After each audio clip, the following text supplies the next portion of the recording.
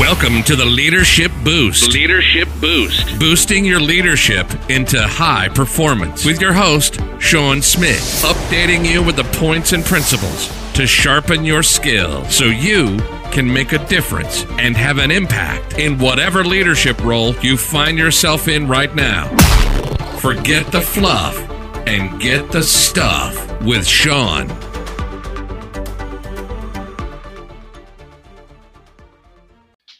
Hello, fellow leaders, high impact, inspirational people making an impact in the world, bringing transformation wherever you are in the world right now.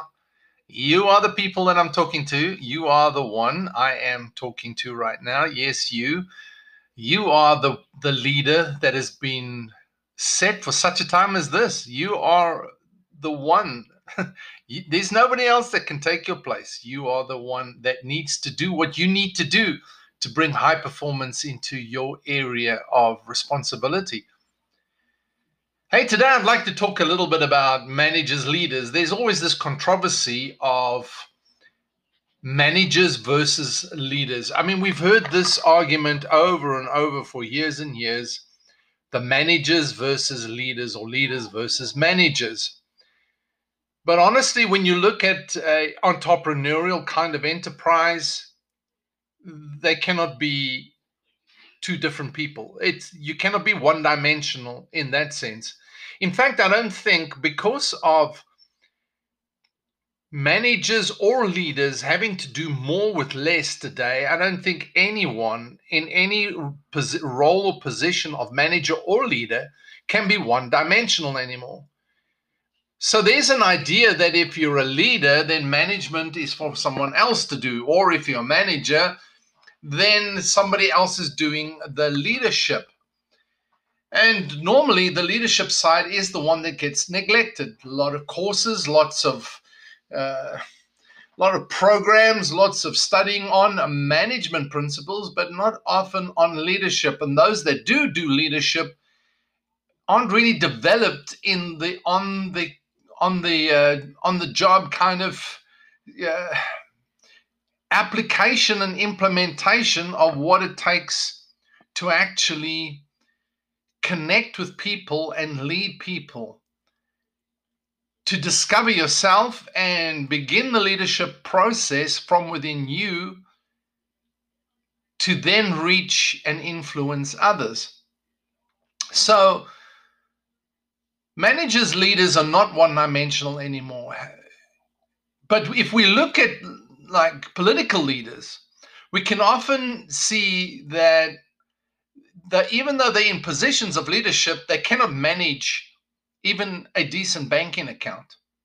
And then we can have others great at management, but useless in establishing vision, direction, and aligned with great mission that inspires. Now, if you're fulfilling a role of a leader as separate from a manager, then the two have to work in alignment. The two have to understand each other's roles and function accordingly. Work synergistically. Hard to do, but not impossible. They need to do it because each one needs to share their part. But as we can see in political leaders, the biggest lack is, in fact, management. They don't know how to manage the resources, or they don't know how to lead. They cannot give you a mission. They cannot give you a vision of clarity. But now, not just in politics, but if we sort of take it down into the other spheres of industry, then we find much the same thing. But when I look at entrepreneurs and I look at today's CEO of small to medium-sized companies, then I see a two-dimensional person. Leaders today have to be two-dimensional. So the leaders I've spoken to, the leaders that I've worked with, need to be, they know they need to be, but they're often not two-dimensional. They're working in two dimensions, but they aren't developed in both dimensions. So when we talk about leadership today, the two-dimensional leadership, they have to deal with direction and with speed. It's no good having direction, but you moving so slow, you're never going to get there. And it's no good being high speed, but you don't know where you're going. You're just like racing around in the wrong direction.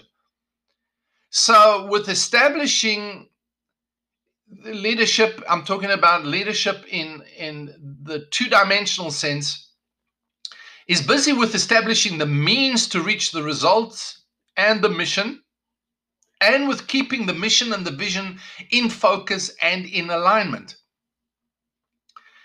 These leaders have to focus on establishing structure and systems to reach the vision and get the results by developing the necessary methods, procedures, and policies. They also need to focus on the top line as well as the bottom line. They need to focus on alignment with the values and correct principles. That's the power of leadership. But then they also need to work on organizing the resources to serve the prioritized initiatives to produce the bottom line. That's the management aspect.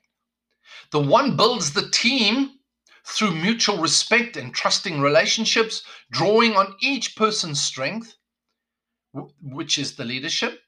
And the other, the manager dimension, uses the system to increase the efficiency of the team or of the workers. They're not mutually exclusive. In fact, Stephen Covey says it can be said that leadership is in fact a higher component of management.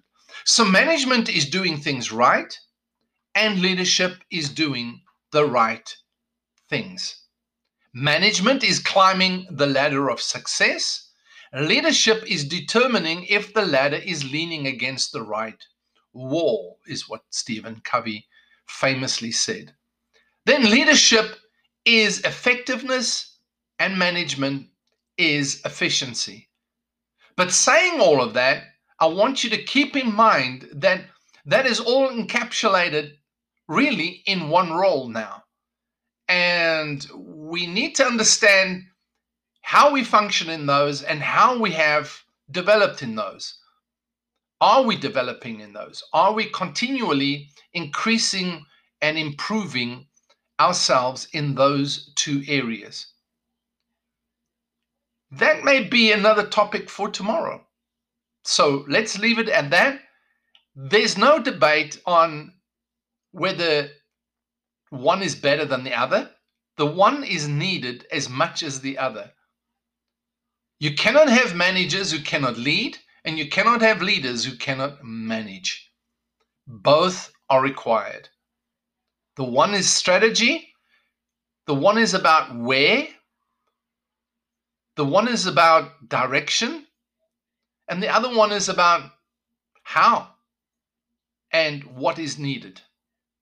And that's what we are talking about right now. 2 dimensions.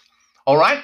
So think about your 2 dimensions, because that's what makes you exceptional in your leadership. All right? So thanks for being with me. This is Sean saying over and out.